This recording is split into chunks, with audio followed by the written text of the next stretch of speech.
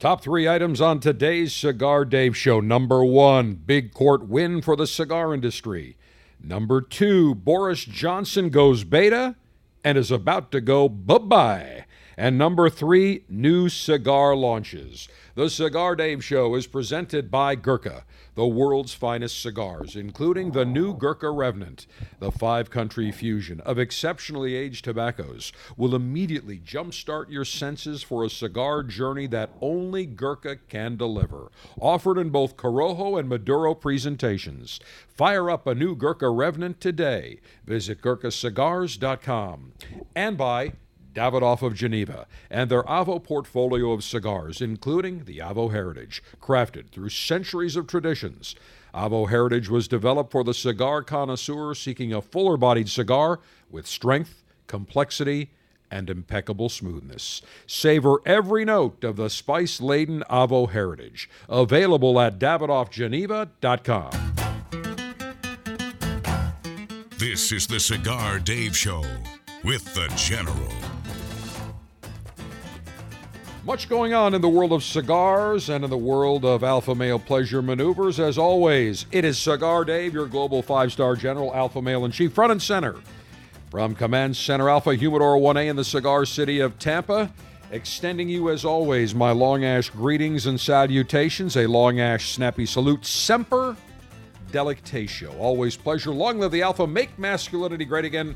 Screw the enemies of pleasure and screw the wussified betas. Well, number one, a big victory for the cigar industry. The cigar industry has been under attack by the FUDA for the last at least decade, maybe a little bit longer. And there has been court cases back and forth and rulings back and forth, but this past week, a very big ruling in favor of the cigar industry. Judge Amit Mehta of the D.C. Circuit Court, interestingly an Obama appointee, very lib, ruled in favor of the cigar industry. He ruled that the FDA acted improperly in the regulation of premium cigars. Huge win. This was part of a lawsuit between the Cigar Association of America, the Cigar Rights of America, and at the time, the International Premium and Cigar Pipe Retailers Association, now called the Premium Cigar Association, versus the U.S. Food and Drug Administration. Initially filed 7 years ago, 2016, in the U.S. District Court for the District of Columbia. This, by far, is the largest win for the premium cigar industry in court. In his ruling, Judge Mehta ruled the FDA did not properly adhere to the requirements of the APA, the Administrative Procedures Act, by simply ignoring the fact there was data about premium cigar usage. When the the FUDA, announced its preliminary plan to regulate cigars in 2014, it proposed two options, and we talked about it at the time. One would have treated all cigars the same, known as Option 1. Option 2 would have allowed some cigars to be termed premium cigars to be exempt from regulation. Clearly, the cigar industry wanted Option 2.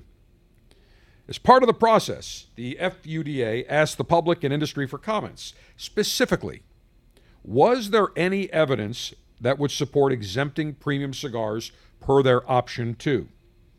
Of course, there was massive amounts of data provided by the cigar industry, by interested parties, saying adults smoke cigars. Adults smoke cigars in moderation. Children and kids do not smoke cigars. Cigars are not marketed to kids.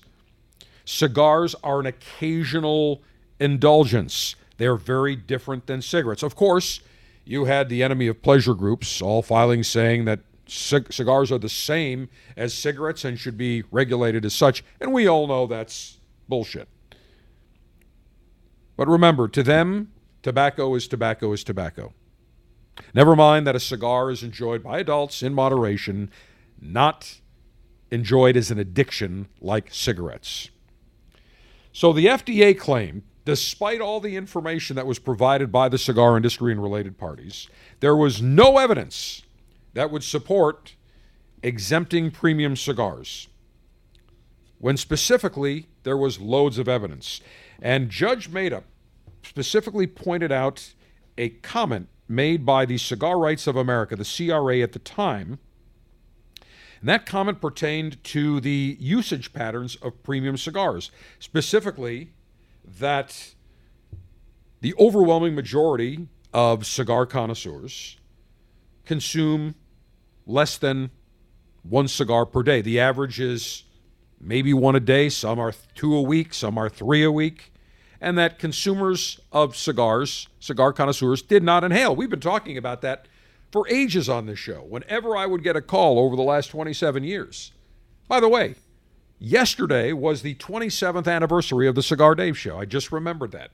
Friday, July 8th, the 27th anniversary. I remember the very first time I sat down to conduct broadcast maneuvers way back July 8th of 1995. 1 hour in the Cigar City on 620 WSUN at the time. The show was called Smoke This. I was Dave, your cigar connoisseur, had no clue whether we'd get 3 listeners, 5 listeners, 10 listeners, 1,000 listeners. And I had, at the time, Dan Ramirez, the general manager of Edwards Pipe and Tobacco, a long-time institution in the Cigar City of Tampa, great cigar tobacconist. And I said, Dan, we're probably not going to get any calls. So let's have a lot of history on cigars in Tampa. And we had all our material, well, as to quote Joe Biden, well, son of a bitch. No joke. No, I'm serious, man. No joke. At the time, within maybe a minute, I announced the number. All of a sudden, I start to see, I think we had 6 incoming lines at WSUN at the time, and I see 1 flashing light. I'm like, oh, good, we got 1 call. We're way ahead of the game. Then 2, then 3, then every line was jammed. It was crazy. And here we are, 27 years later. Of course, we've broadened to talk about the alpha male lifestyle, talk about other issues, but certainly have to celebrate 27 years of conducting alpha male pleasure and broadcast maneuvers, and now podcast maneuvers. But getting back to what I was saying, and I've been saying this for years and years, cigar connoisseurs do not inhale. Whenever I've received a call from lieutenants and alphas saying, General, I'm new to cigars, give me some pointers. And the first thing I tell them is, take your time. Do not inhale. And whenever I would get a call from a cigarette smoker who said, General, I want to give up cigarettes and I want to smoke cigars, my first answer, without any hesitation, would be, you quit cigarettes for at least a year, then you call me back. Because all you will do is substitute another habit for your cigarette habit. And cigars are not a habit. They are a pleasure. They're an occasional indulgence.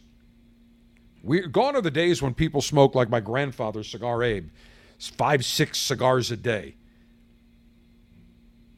Nobody does that anymore. We don't have the time. There's more smoking restrictions, smoking laws, smoking regulations. But I've always stated, never inhale. And so the CRA at the time provided that information to the FUDA. And they said that cigar connoisseurs do not inhale premium cigars. They smoke in moderation, not marketed to kids. And even though that's the exact data that the FUDA was looking for, they concluded, they came up with the statement saying that there was no included data indicating that premium cigar smokers are not subject to disease risk and addiction. Well, Judge Maida took exception to that.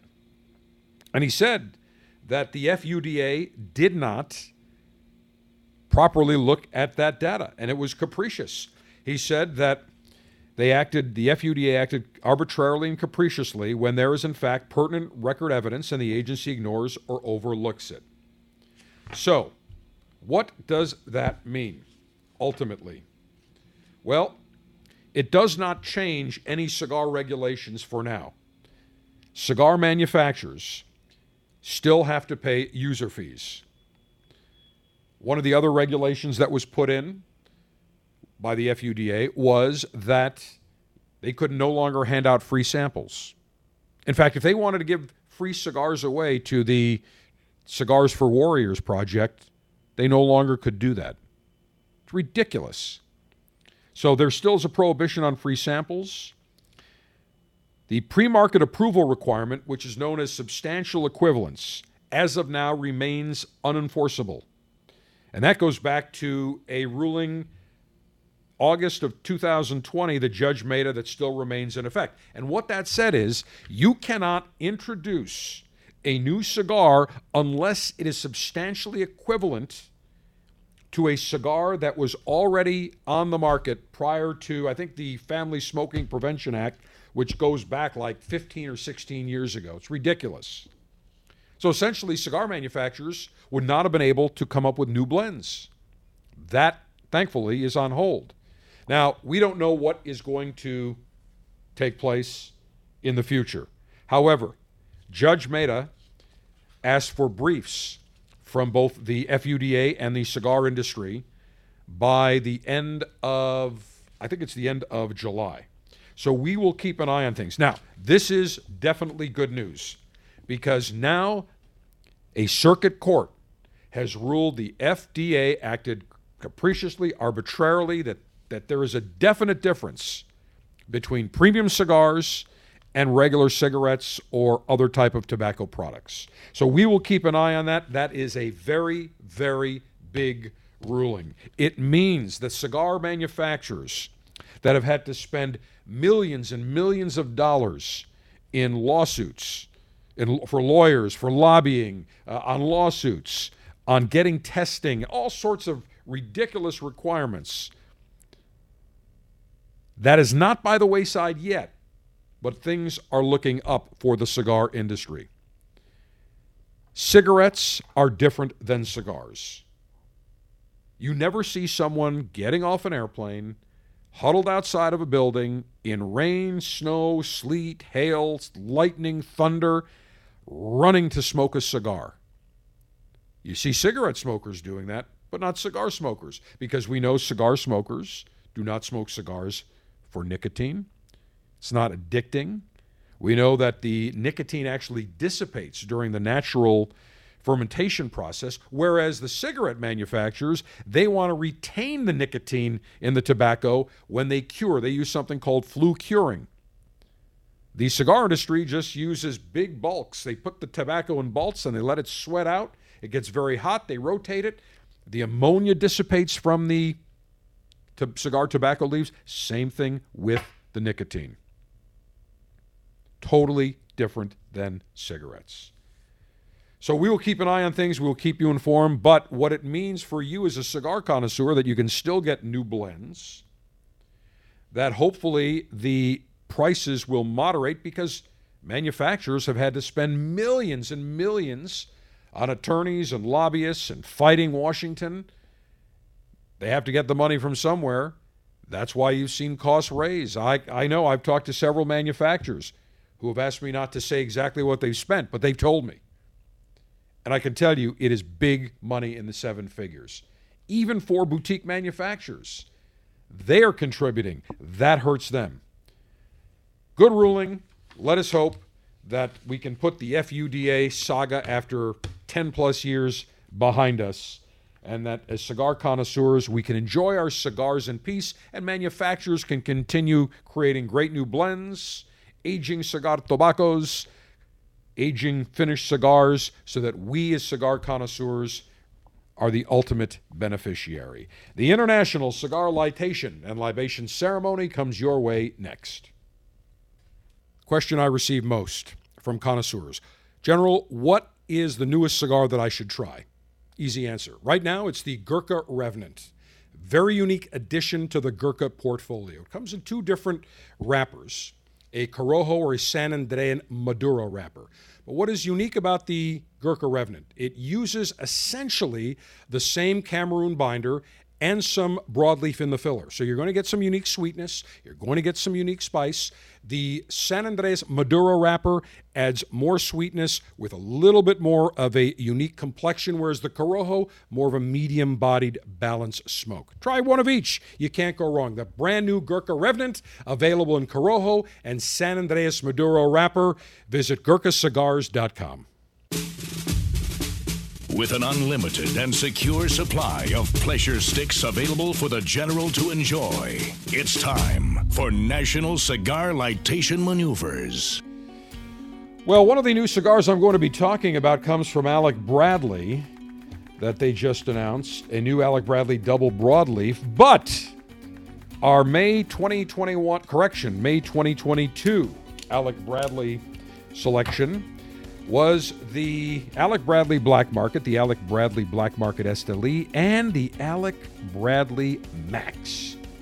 Beautiful stick, one of the hidden gems from Alec Bradley. It gets kind of shuffled because they have so many other great names, you know, whether it is Tempest or Prensado or Black Market. Max kind of gets lost, but they reblended it, rebanded it, re-imaged it probably 4 years ago or so. It is a hidden gem.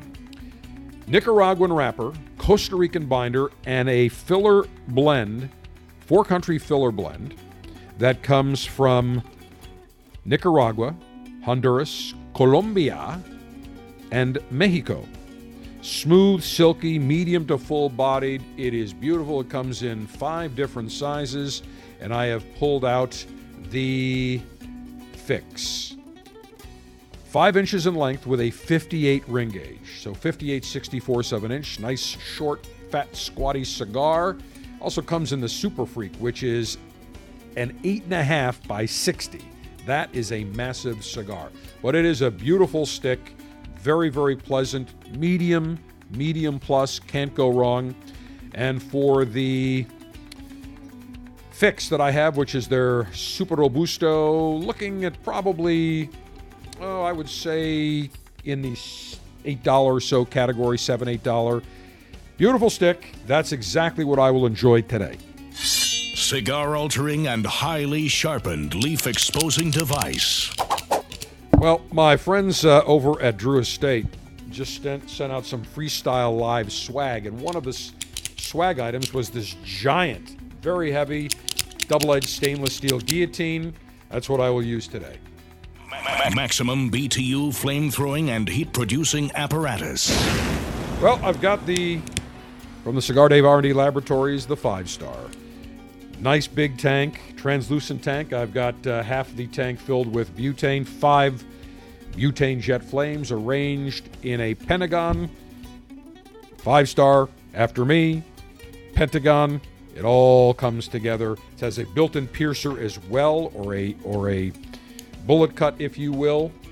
So a very nice handy lighter, very small, compact, nice amount of butane. That's what I would use today for the cigar pre-lightation checklist complete. No faults detected. Area clear of all enemies of pleasure. Approval to go throttle up in 3, 2, 1. All right, let me pull it out of the bag here. Helps if I would do that. I did not do that, so it's still in the cellophane. So let me grab that. There we go. Still in the Officers Club pouch. All right. Let me pull this out. Very nice. Perfect cut. Let me toast the foot of this Alec Bradley Max. Again, a gem. Cocktail of Nicaraguan, Honduran, Colombian, Mexican leaves. Just a beautiful looking cigar. Love the band. Very forward thinking, very contemporary. Toasting the foot of this giant 58 ring gauge size cigar. Taking my time. No rush. All right, let me now puff and rotate. Nice draw. Oh, yeah. By far, this is my favorite part of the cigar experience. You get those first few puffs of that clean smoke. It is just powerful, overwhelming. Tasty. Great aroma.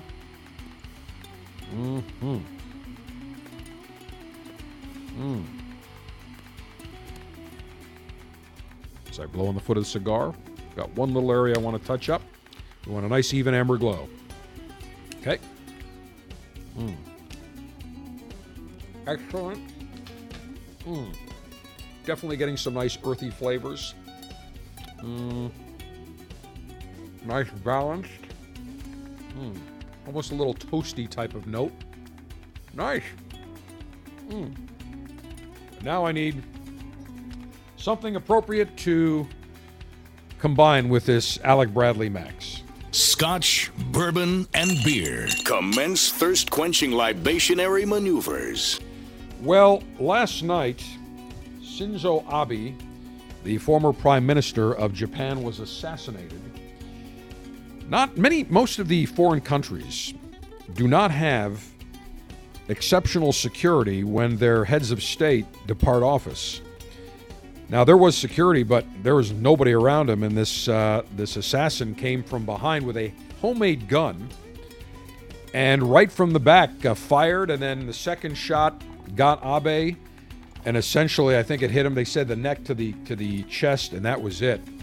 And pronounced dead about 8 hours later, but you could tell pretty much he was done, unfortunately. And President Trump spoke very highly, very complimentary of Abe. He and Abe enjoyed playing golf together and Abe understood the dangers with China, with North Korea, and that Japan needed to build their defenses. Remember, we essentially wrote the Japanese Constitution after they surrendered in World War II.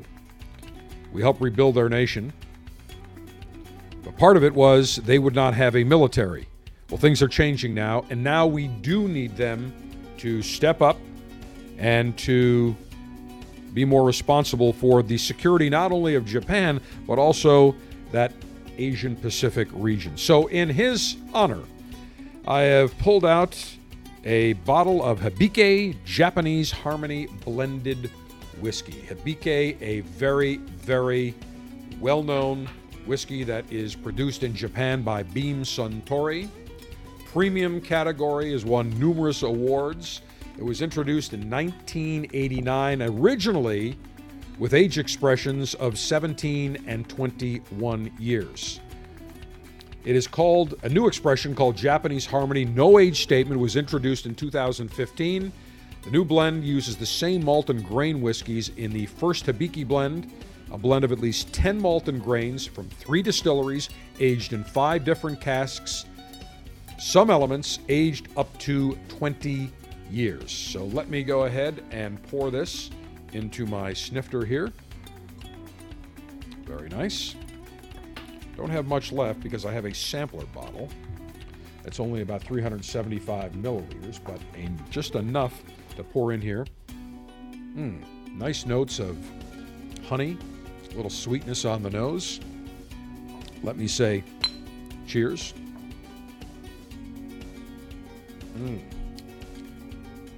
Very nice. Take another sip here.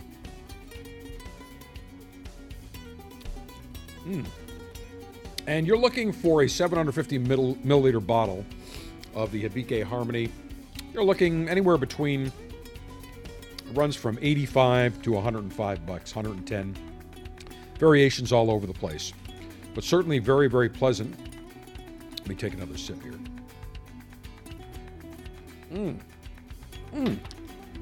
Sweetness, honey, little maple, very pleasant. Goes down nicely. It is 86 proof, 43% alcohol by volume. As I take a puff of my Alec Bradley Max, nice harmony together. Nice balance. Medium plus flavors off the cigar. Nice medium notes off the Hibiki. Very, very pleasant. Nice mouthfeel too, by the way. Lightly sweet, a little bit of a charred aftertaste, but very, very nice. So, I now have my cigar lit, had my libation, which I will sip on throughout the rest of the show. And when we return, we'll tell you about 2 men. 1 beta, 1 alpha. I had the pleasure of knowing the late, great Avo Uvezian, the man behind the Avo lineup of cigars. And Avo had a great saying. He would tell me, savor every note. Well, one cigar that I can tell you will savor every puff, savor every note, is the Avo Heritage. It was developed for the cigar connoisseur seeking a fuller-bodied cigar. Strength, complexity, impeccable smoothness, nice notes of spice. If you are looking for a cigar that delivers full-bodied richness, impeccable smoothness, savor every note of the spice-laden Avo heritage. Available at davidoffgeneva.com. Boris Johnson, the Prime Minister of Great Britain, temporarily, he resigned a couple of nights ago. He is out. Bye-bye. Gone. He ran as a conservative, but he has been more of a globalist liberal than anything else, and the British people and the members of Parliament and his party had enough. They resigned, and he will be departing office. He will no longer be the head of the party, and he will stay until a successor is elected or named. Many people wanted him out immediately. Now, you'll remember that right around 2016, the Brits voted to leave Brexit. I remember that very well because it was the summer, it was right around late June of 2016 during the presidential campaign here in the United States. And at that time, when the Brits voted, everybody thought that the Brits would vote to stay and remain in the European Union. Every pundit said it's going to happen. Nobody believed the polls. And all of a sudden, on election day, a huge tectonic shift. The Brits said, we don't want to be Europe. We want to be ourselves. We want self-rule. We don't care what they say in Belgium. We care what we say in London. So Brexit was voted, and then, of course, the various governments crapped around and screwed around and came up with all sorts of excuses. And then Boris Johnson was elected as a conservative, saying we're going to implement Brexit. And then what happens? He starts screwing around on Brexit as well. And he starts to become a globalist. He starts talking about how China is a rising power. We need to work with China and trade with China. Well, China is eating everybody's lunch. They don't trade fairly. They steal secrets. They steal proprietary information.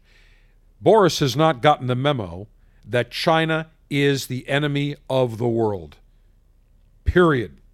They're the enemy of freedom. They're the enemy of Europe. They're the enemy of the United States. They're the enemy of many other countries.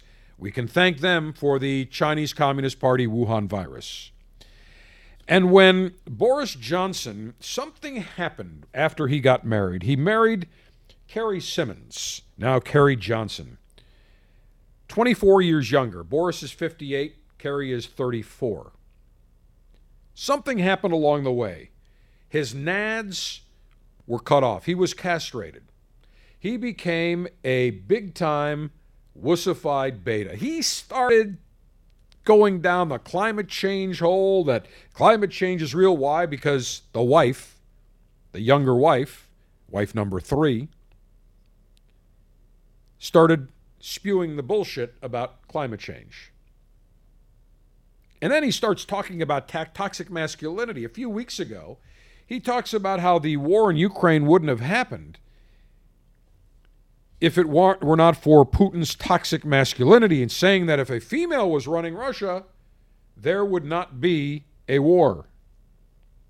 First of all, if President Donald Trump was still in office, there wouldn't be a war. He told Putin straight up, you invade Ukraine, you better be careful. We're not going to screw around. And when Putin said, well, what are you going to do? He said, I'm going to bomb Moscow. And Putin started laughing, and Trump didn't smile, didn't crack anything. And then Putin looked and said, you're serious? Trump said, I'm dead serious. Putin wouldn't dare.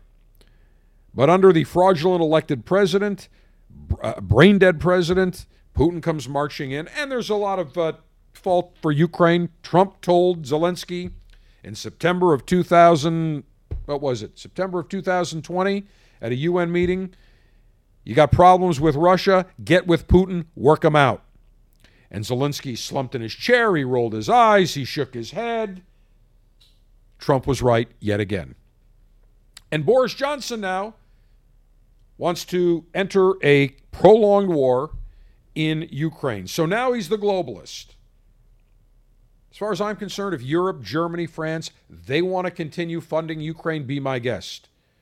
The United States should not be funding a war in Europe between Russia and Ukraine. Putin is no prize. Let's get that straight.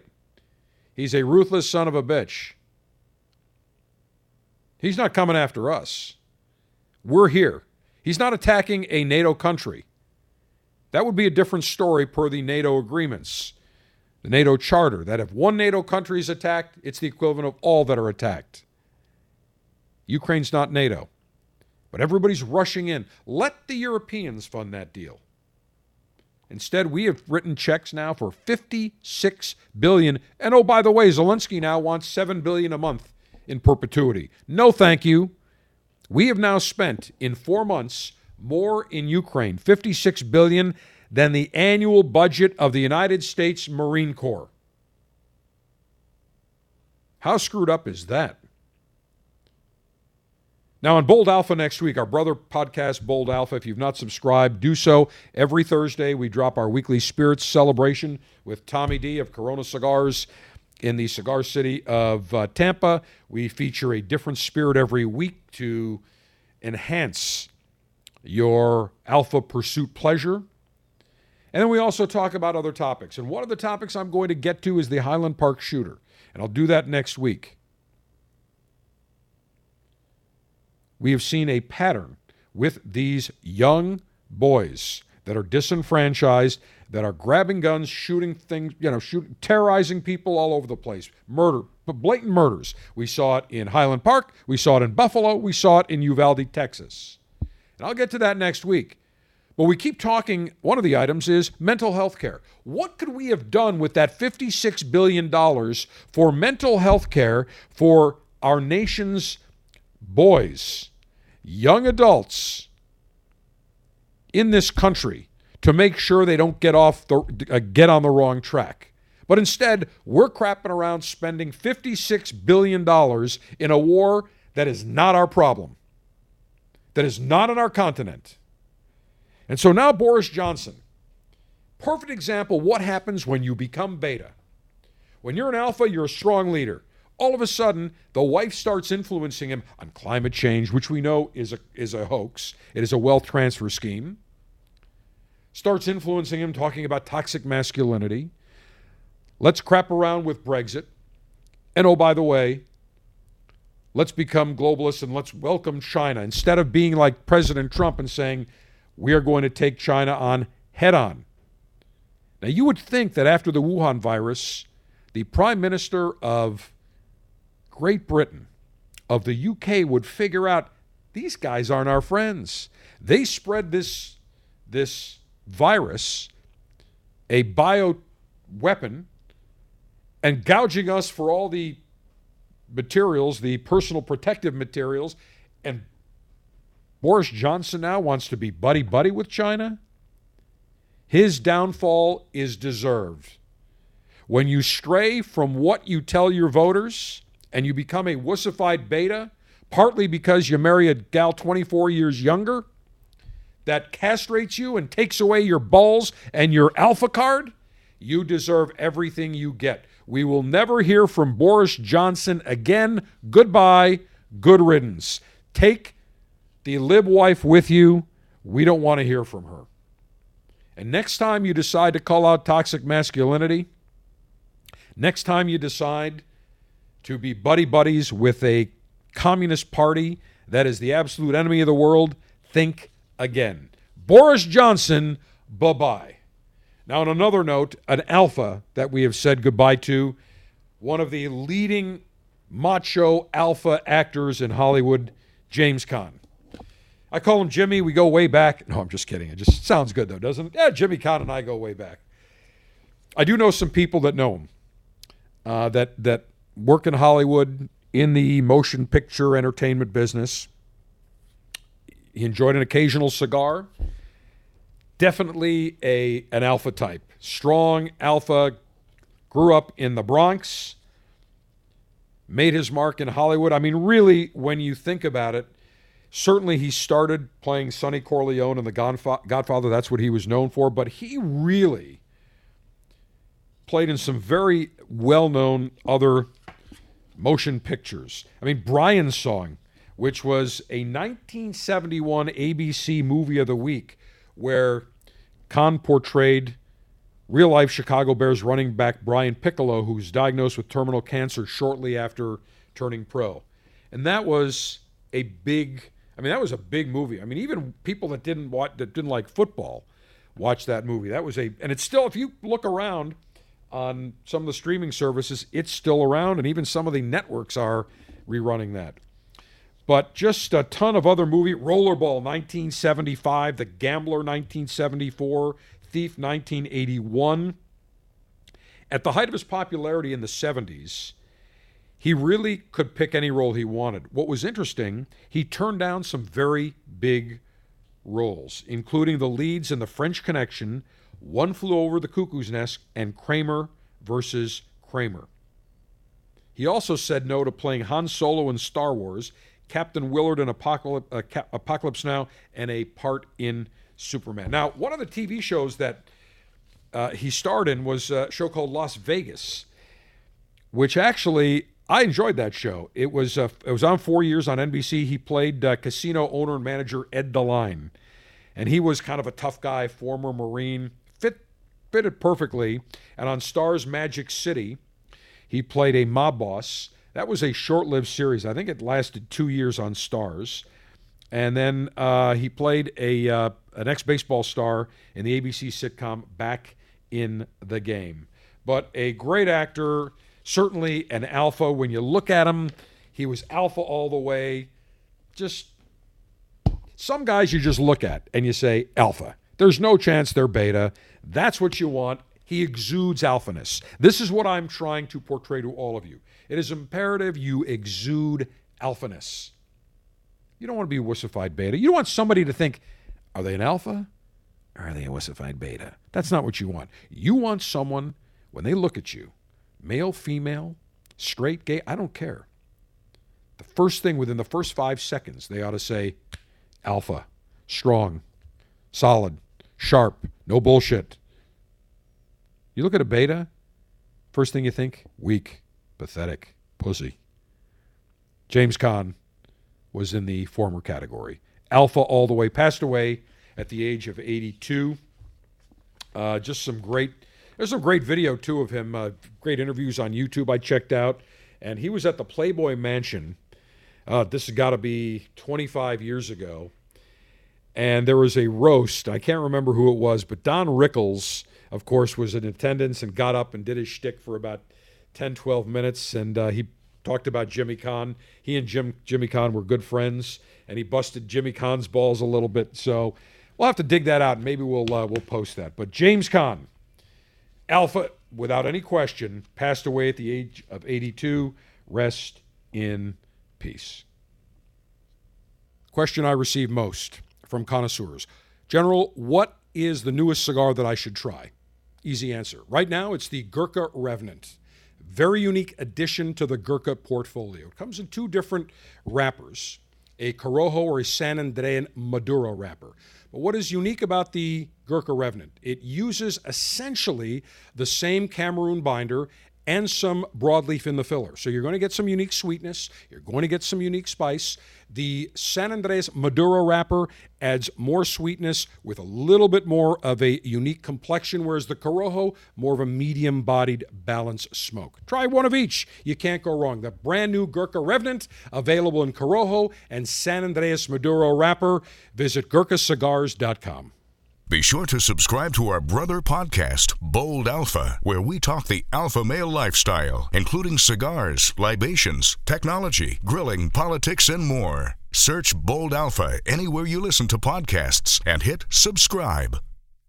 I had the pleasure of knowing the late, great Avo Uvezian, the man behind the Avo lineup of cigars. And Avo had a great saying. He would tell me, savor every note. Well, one cigar that I can tell you, you will savor every puff, savor every note, is the Avo Heritage. It was developed for the cigar connoisseur seeking a fuller-bodied cigar. Strength, complexity, impeccable smoothness, nice notes of spice. If you are looking for a cigar that delivers full-bodied richness, impeccable smoothness, savor every note of the spice-laden Avo heritage. Available at davidoffgeneva.com. New cigars to inform you about as the Premium Cigar Association convention going on in Las Vegas. First up, Alec Bradley announced that they are launching a double broadleaf. It will use a broadleaf wrapper and a broadleaf. By the way, everything that Alec Bradley, and I'm going to tell you about a new cigar Rocky Patel's coming out with, they always come out with winners every year. This year will be no different. The broadleaf, double broadleaf, will use, instead of an American broadleaf, a Connecticut broadleaf, or a Pennsylvania broadleaf, it will use a Honduran broadleaf. It will use fillers from Honduras and Nicaragua. It is being manufactured at Tabacos de Orient in Honduras. It will come in 5 different sizes: Toro, Gordo, Robusto, Gran Corona. Suggested retail between $9.85 and $12.75. And no word on the ship date, but I have a feeling it's going to be on the medium to medium plus side. And I have been promised as soon as the final cigars are done from the aging room, I will have them and we will feature them at an upcoming lightation ceremony. One of the very popular cigars that Rocky Patel launched, hard to believe, 20 years ago. The cigar was revolutionary at the time. It was called the Edge. It is called the Edge. And I remember when Rocky launched that 20 years ago, nobody knew what to expect. At the time it was introduced, even though it was introduced in 2004, Rocky began working on it in 2002. So this is the 20th anniversary of them starting working on the blends, on the concept. It's been out 18 years, but they've been working on it 20 years. Originally, it came in 2 sizes. That was it. I think it was a Robusto, and I think it was either a Toro or a Pyramid. And they came in crates of 100 cigars with no bands. And then what happened was everybody started to knock them off. So they started to put a band on the very bottom. And then they adjusted, instead of the big boxes of 100, they ended up bringing the box size down. Some box sizes were 50, some were 20. And along the way, they've had the Maduro, the Sumatra, the Habano, the Corojo, the Connecticut, the Candela, and A10, which is a barber pole type of cigar. And originally, it was I was thinking about it. It was a Toro and a Torpedo. It was not a Robusto. It was a Toro and a Torpedo. And the prices were reasonable. I think when they launched them, they were in the $4 category, $5 category, $6, somewhere in that. Now it's, of course, more than that. But Rocky has announced the Edge 20th anniversary. Now, this will be a little different because not only will it have a band on the foot, but it's going to have a regular traditional band towards the top third of the cigar. The Edge 20th anniversary will use a 10-year aged Ecuadorian Sumatra wrapper over a blend of Honduran and Nicaraguan tobaccos. The cigar is going to be dark, so it reminds me of some of the wrappers that Rocky used on his early vintage releases. It's going to come in 3 different sizes: a Robusto, $11 suggested retail; a Toro, 6 inches in length with a 52 ring gauge, $12, and the Rocky Patel, the Edge 20th anniversary 60, or a Magnum 6x60, $13.50. And those will probably start shipping in early fall. And again, I spoke to Rocky 2 weeks ago, and he told me about these new cigars. He's got a couple other new launches that we'll get to in the upcoming weeks. And I will be seeing Rocky down at Rocky Patel World Headquarters, and we will smoke some of these cigars, and I will give you the full report. So we're starting to see some new cigars being released. There will be many more coming up. I know that Altadas is announcing a new Romeo and Julieta barber pole cigar that will feature, I believe, it's going to have I think it's going to be either a natural or a Connecticut Ecuadorian shade with a Maduro. We'll keep an eye on that. So this is the time of year, right around July into August, we start seeing the new cigars that are being released. So once we have more info, we will, of course, pass that along to you. Okay, we've talked about Boeing, the 737 crap. The MAX, I've called it the Boeing 737 crap. And there's a development that took place this week that I will tell you about. But let me just give you a quick synopsis of the 737 MAX program. Boeing, for years and years, was the engineering leader. They were the aviation and aerospace leader. I mean, when you think about aircraft, the jet age, you think about the 707, and then the 727, and then the 737, and who could forget the queen of the skies, the 747, an engineering marvel. Anybody that looked at a 747, whether you're an aviation casual observer, you looked at that and you said, that is mammoth. That is incredible. How does that bird fly? How does that plane get in the air? Boeing was composed and comprised of engineers with incredible prowess. And remember, this was before we saw massive computing. Much of it was done by hand back in the day. Mathematical calculations, rudimentary wind tunnels. Yet they still produced aircraft that were safe, reliable, built like tanks. I mean, you think of the 727. That was a workhorse. That plane was the workhorse of airline fleets for years and years. There are still 727s in the air flying, and they're 50-plus years old. The 737 was launched in the late 60s, mid to late 60s, initially primarily for smaller markets, for primarily smaller airlines that were serving shorter routes, smaller cities, whereby they created a plane that was relatively low to the ground, where they could have an air stair on the original 737-100, and then it would be easy. You wouldn't need a giant conveyor. You get two guys loading bags, and they did not have to have a conveyor belt. One guy could be in the cargo hold, the other guy could lift up the bags. That's what it was designed for. And then along the way, the 737-200, a stretch version. And then the 300 came out in the 80s. And then, of course, we saw the 500, the 600, the 700. And Boeing, instead of creating a new clean sheet design like they did with the 757 and the 767 series or the 787, they said, nope, we've got to compete against Airbus, which is coming out with the A320 and A321neos, new engine option. And it was relatively easy for Airbus because those planes were designed in the 80s. They were already set high off the ground because the big high bypass turbofan engines required a lot of height to push all that air through that engine to be very fuel efficient. And so Airbus, when they said, now we've got newer engines and we've got some other modifications we can make on these airplanes, they were way ahead of the game with Boeing. And Boeing panicked. Instead of Boeing taking the long run, the long-term view, and saying, look, it may take us 7-8 years to get these planes off and certified, but we want to build a plane worthy of our Boeing name and tradition. Clean sheet design. But instead, they said, we have to panic, and instead of spending $10 billion on a clean sheet, they figured they could do it for $3-4 billion and create a new series of 737s called the MAX. And there's something that happens when you keep stretching a fuselage, 10 feet, 20 feet, 30 feet, 50 feet. Sooner or later, you're better off to just design a new airplane.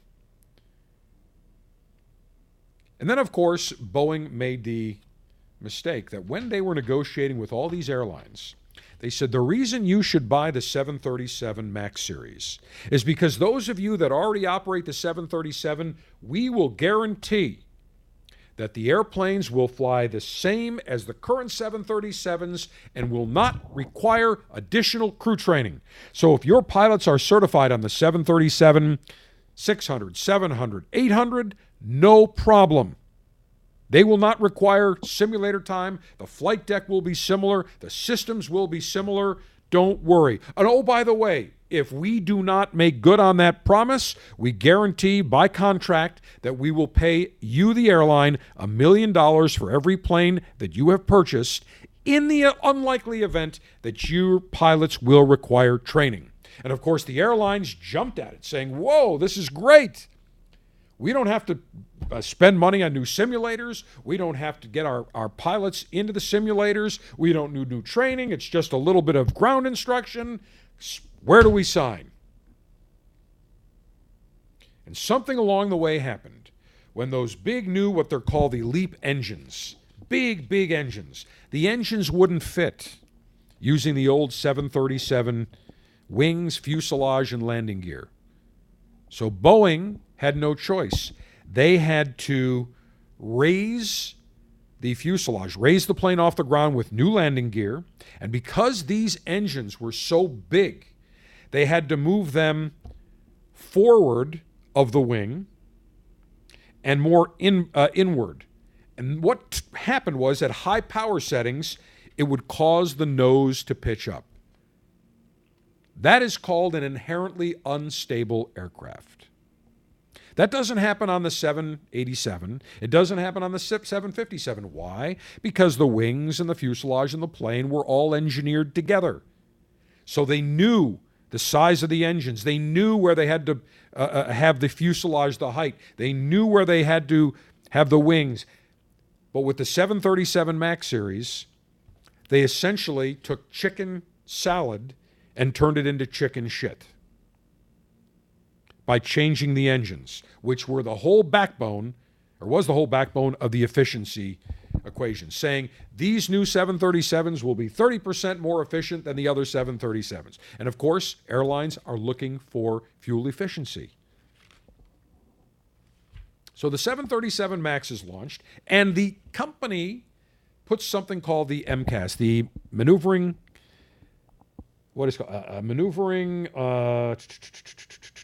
something augmentation system.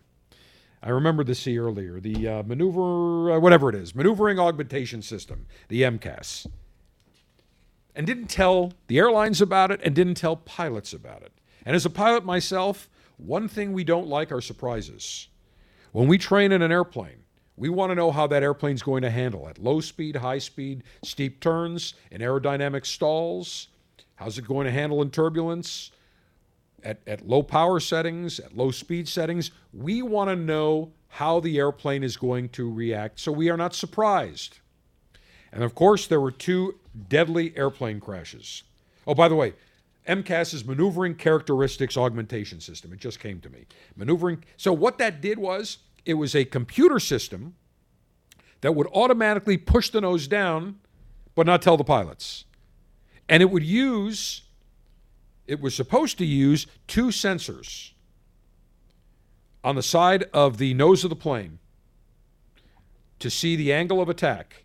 And then the computer would override any manual inputs. One slight problem, that first of all, the airlines had the option of either buying the standard one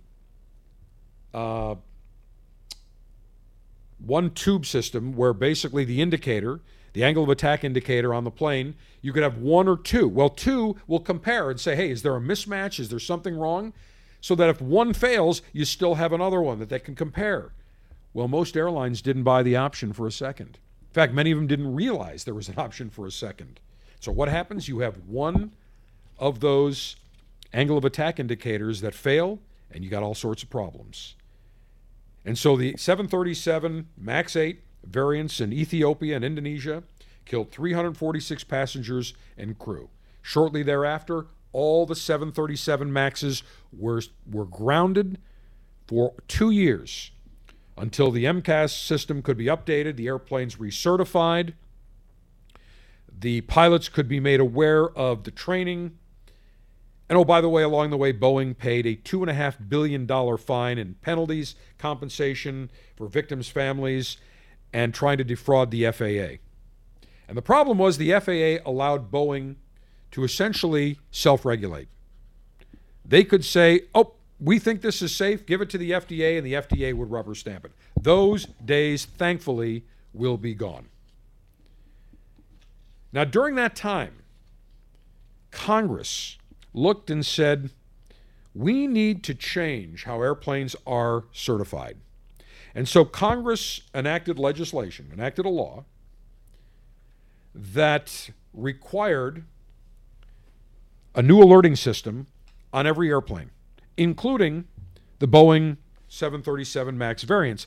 However, when the legislation was passed in 2020, Congress gave Boeing 2 years to obtain FAA type certification, unless it follows the new flight crew alerting system requirements.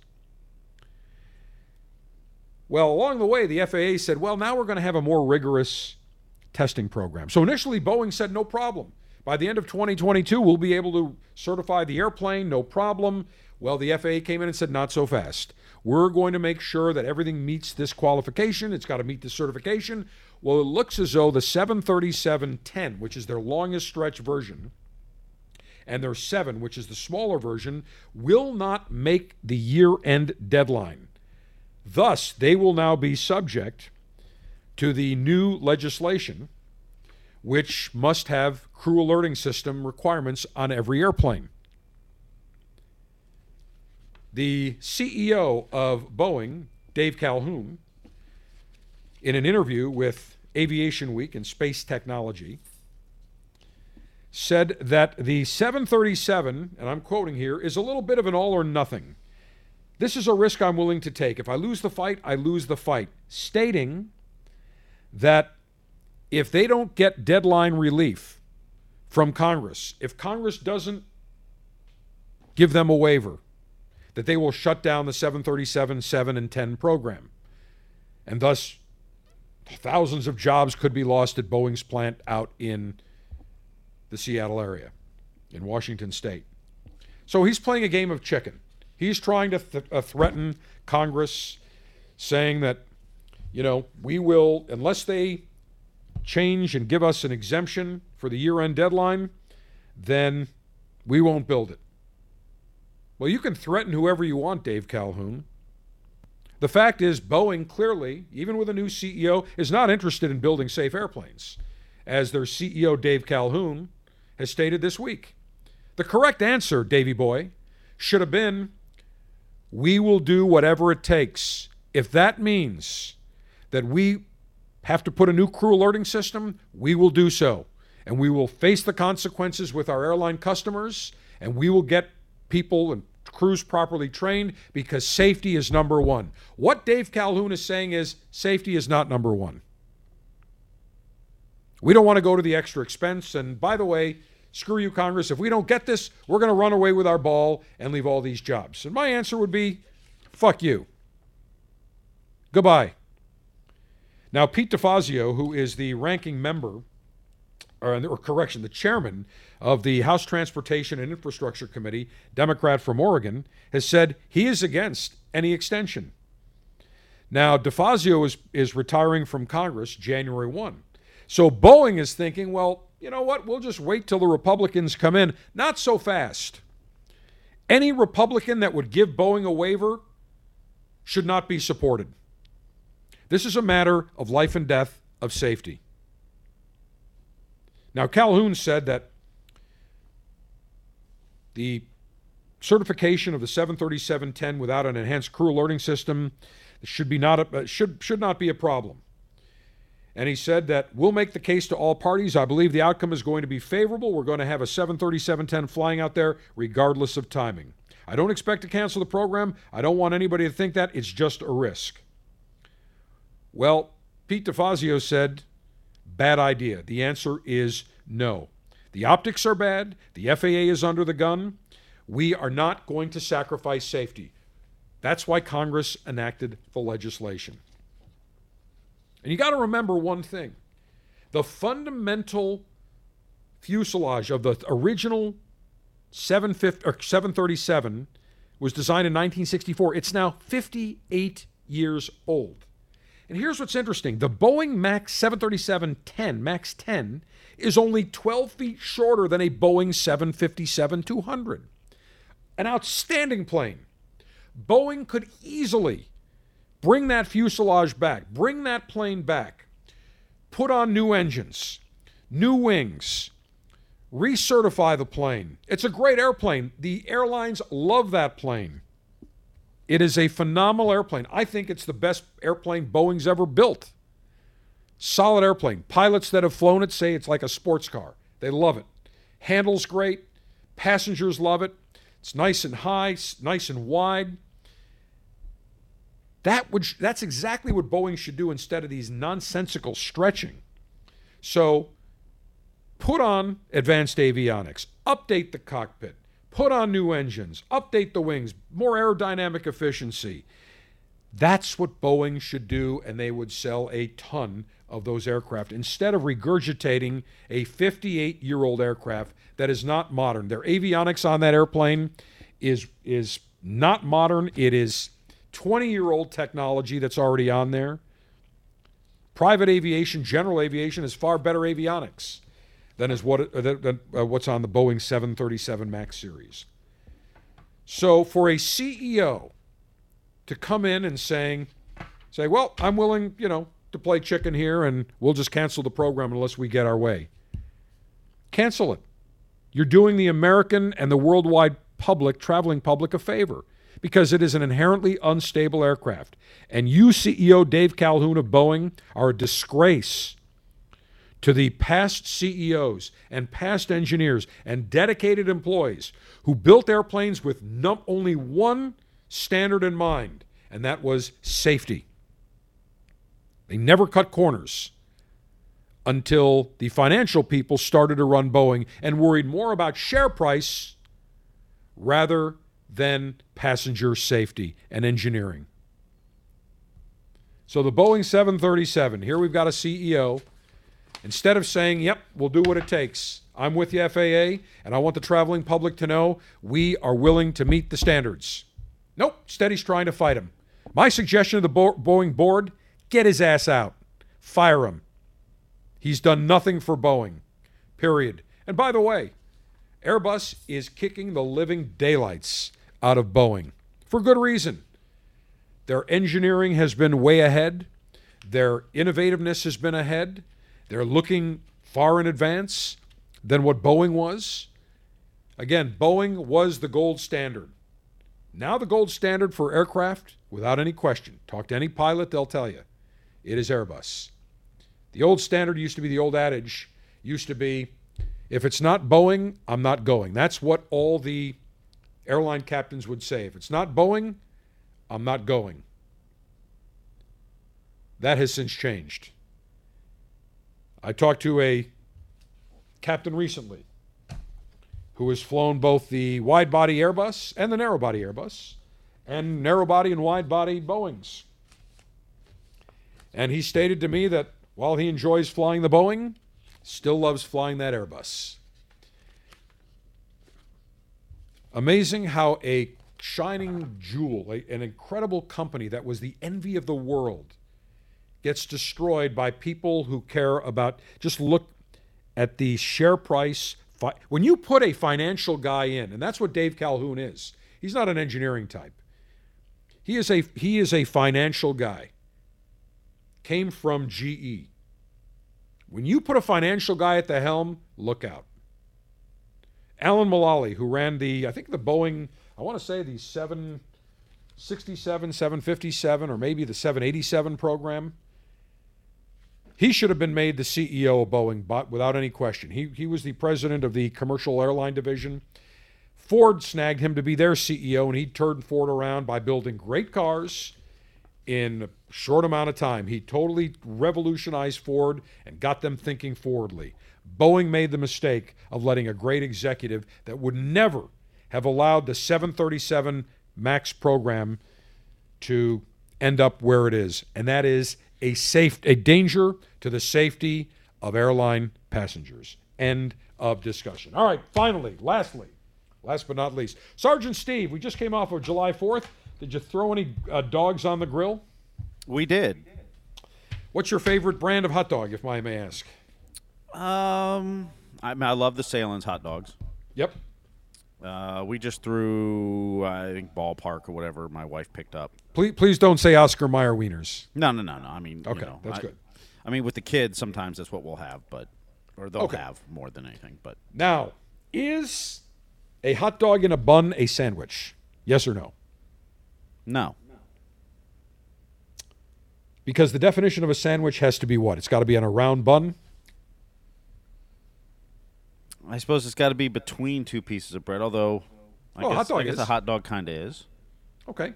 Well, there's good news. For those that are sandwich purists, that love hot dogs but don't believe it's a sandwich, there is a new shape of hot dog that is now in the shape of a hamburger patty.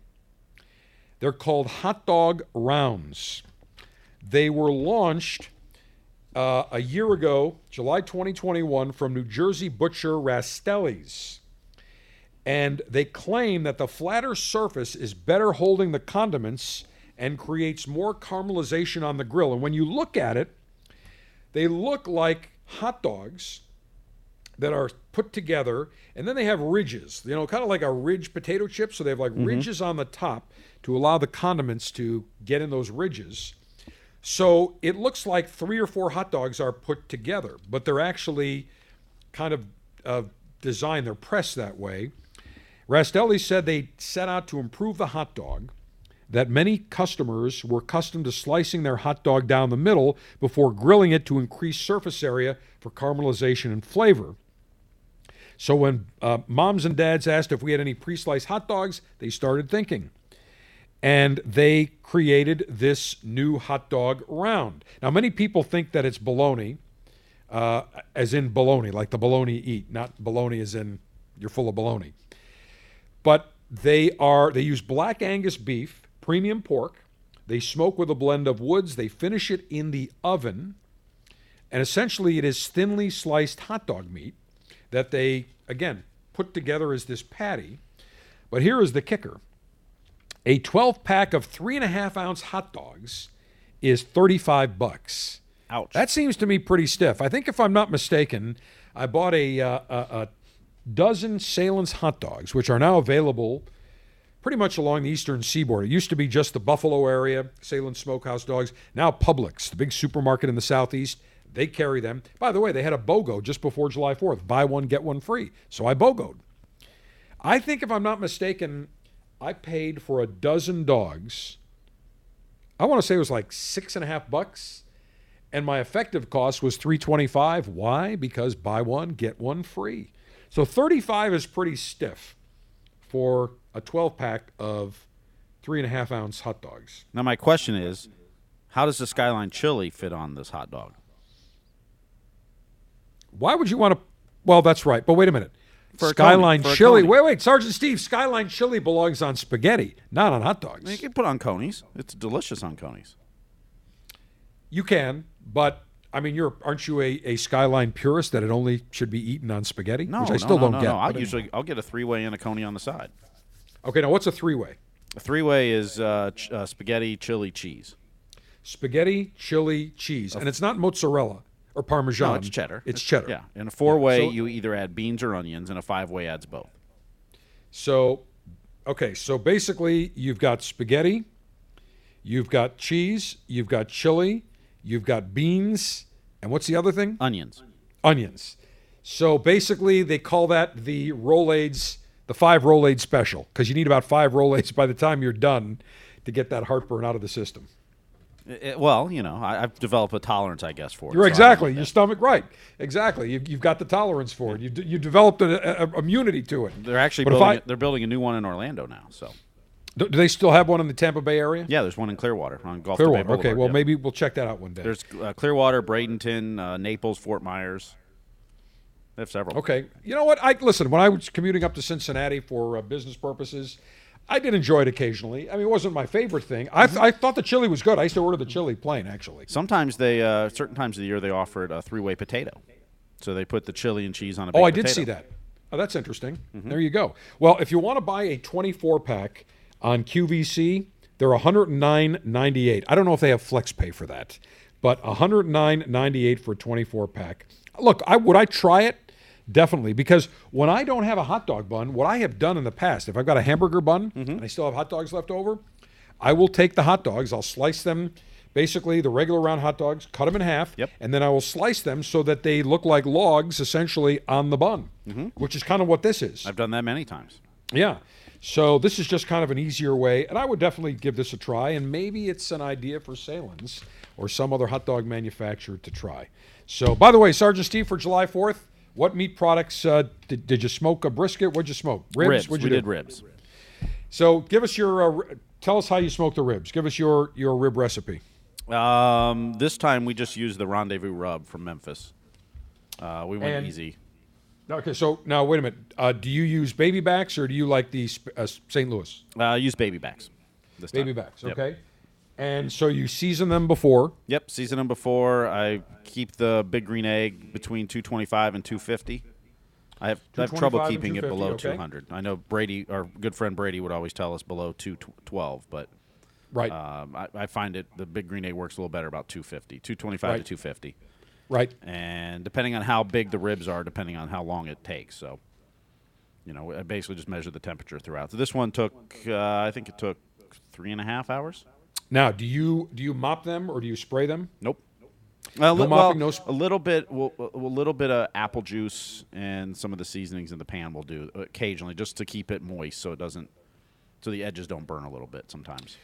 All right. And do you wrap them at all? No. Nope. No foil. No butcher paper. Nope. So when they're done, you just take them off, let them rest for what, about a half an hour? Yeah, half an hour, 45 minutes. We may have been an hour this time. And then do you put some sauce or seasoning on afterwards? Some do, some don't. I don't put it on. I mean, I'll add some occasionally, but I'll eat them plain. I mean, they're dry rub. They're delicious. You don't need sauce. No, I agree.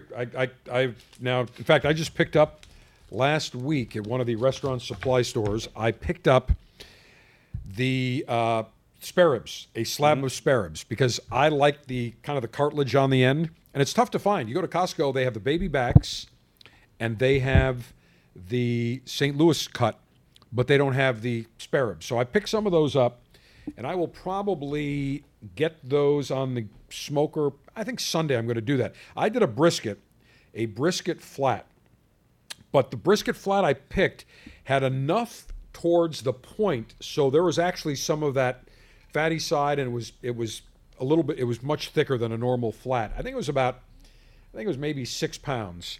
And what I did was I trimmed it just a little bit, rounded it out so it had nice aerodynamic flow, and I used a yellow mustard slather with my Bold Alpha Barbecue proprietary rub. And I let that sit. I did both sides, and then I let it sit uncovered in the refrigerator for 48 hours. And then I did my brisket for the first hour, 200, second hour, 225, and then the third hour and on 250. Right at around, and by the way, I do not, I don't spray. I used to spray, I don't anymore, but I do use a water pan in the smoker. And I used a combination in my pellet smoker I used the Bear Mountain Gourmet Blend, which is oak, hickory, maple, and cherry. Nice flavor to it. I would say maybe 6 hours, 7 hours in, I ended up just taking a little foil to cover the ends because they were getting a little dark, a little bit nice bark on it, but didn't want to overdo the bark. And then probably around the 7-8 hour mark, it was actually, I wrapped it, about the 5 hour mark, I put the foil. By about the 6 hour mark, it was ready to wrap. So I take my butcher paper, I spray it down with apple cider vinegar, place the brisket on it, spray the top with apple cider vinegar, and then I go ahead and wrap it tightly, put it back on, raise the temperature to 275, and about an hour and 40 minutes later, temperature was around 195. Now the ballpark is 200, 203, 205, but it was probe temp. It was probe tender, and that's the standard to use with brisket. If it's probe tender, like you're putting it into butter, peanut butter, that's exactly what you want. Pulled it, let it rest for about 45 minutes at room temperature, and then I stuck it in a warmer for about 3-4 hours at 160 degrees. And that continues to get it even juicier and just moister and more tender. By the time I pulled it out, ready to slice it, it was magnificent. And of course, taste tester Baron, my canine, loved it. In fact, Sergeant Steve, I've got a picture that I will send over to you. as soon as we conclude, of Barron overlooking the brisket. And I will send a few other pictures to see how tender this thing was. I mean, I put it, normally the flat is a little drier. It's not as fatty, as moist as the point, but I've got to tell you, I cut it, put it right over my finger. It just fell right over. It was so incredibly tender and juicy and succulent. So can never go wrong with brisket. But I will tell you this, it is getting harder and harder to find prime brisket everywhere. Costco, they no longer, at least the 3 Costcos I've been to in the last probably 6 weeks, they do not carry prime brisket. And they used to carry a whole case full of the big packer briskets, probably 20, 25 full packer briskets, prime, and then they'd always carry the choice flats. And they'd always have maybe 15, 18 out. They had a total of 5 choice full packer briskets, and the weight was only they were small, 11 pounds. They were very, very small. I did pick one up, but not like having that prime brisket where you really get that enjoyable, that nice juiciness, and that marbling really keeps it, during the cook process, just keeps it properly moist. But when I asked the butcher, he said it's a combination, price and combination of availability. So be on the lookout for that. And I'm not in the mood to buy Wagyu for a brisket of like $350. No, thank you. I'll stick with the prime or the choice for now. So anyway, I will try the ribs. Sergeant Steve, I will let you know how that goes. And one other item I want to just get to here is the Officers Club selection for June. We have had a delay. It's probably not going to be until next week, until the June Gurkha selection of the Revenant, the Corojo, the Maduro, and the brand new Connecticut. You are the first in the world. Our Officers Club members are the first in the world to get the brand new Gurkha Revenant Connecticut. I've had it. It's off the charts. And it's only going to be available in sampler packs, not by the box, because the wrapper is so limited on this special cigar. You will be the first in the country. We are not doing a July selection. We did not do a July selection. Your credit cards were not billed for July. And we probably will not do an August selection, but we will know that probably next week. There have been massive supply issues with cigar manufacturers, between bands, between getting cigars out of the aging room, between rollers. Many rollers, people don't realize this, from Nicaragua and Honduras, because brainless Biden has opened up the doors. They're literally not showing up the next day. And when other people are asked about it, they said, yeah, they decided they were going to make their way to the United States. So it is affecting the cigar industry as well. So we will keep an eye on things, but I will let you know. But all of you that are members, your credit cards were not charged for July. I will send out an email Monday. I will have an update midday Monday. I will send out an email. Be patient. You will thank me. That Gurkha Revenant Connecticut off the charts. It is coming your way. We appreciate your patience. So in any event, make sure that you go ahead and subscribe to the Cigar Dave Show podcast here. Give us a 5-star review. And also our Brother Bold Alpha podcast, where we talk about politics and anything that is politically incorrect, anything to do with the alpha male. And also we have our weekly spirit celebration that drops every Thursday. Just do a search wherever you get your podcast, and you will find it. Cigar Dave, the General, saying, may your humidor always be full. May your cutter always be sharp. May your ash be extra, extra long. Semper Delectatio. Always pleasure. Long live the Alpha. Make masculinity great again. Screw the enemies of pleasure. # Red Wave 2024. Live it up.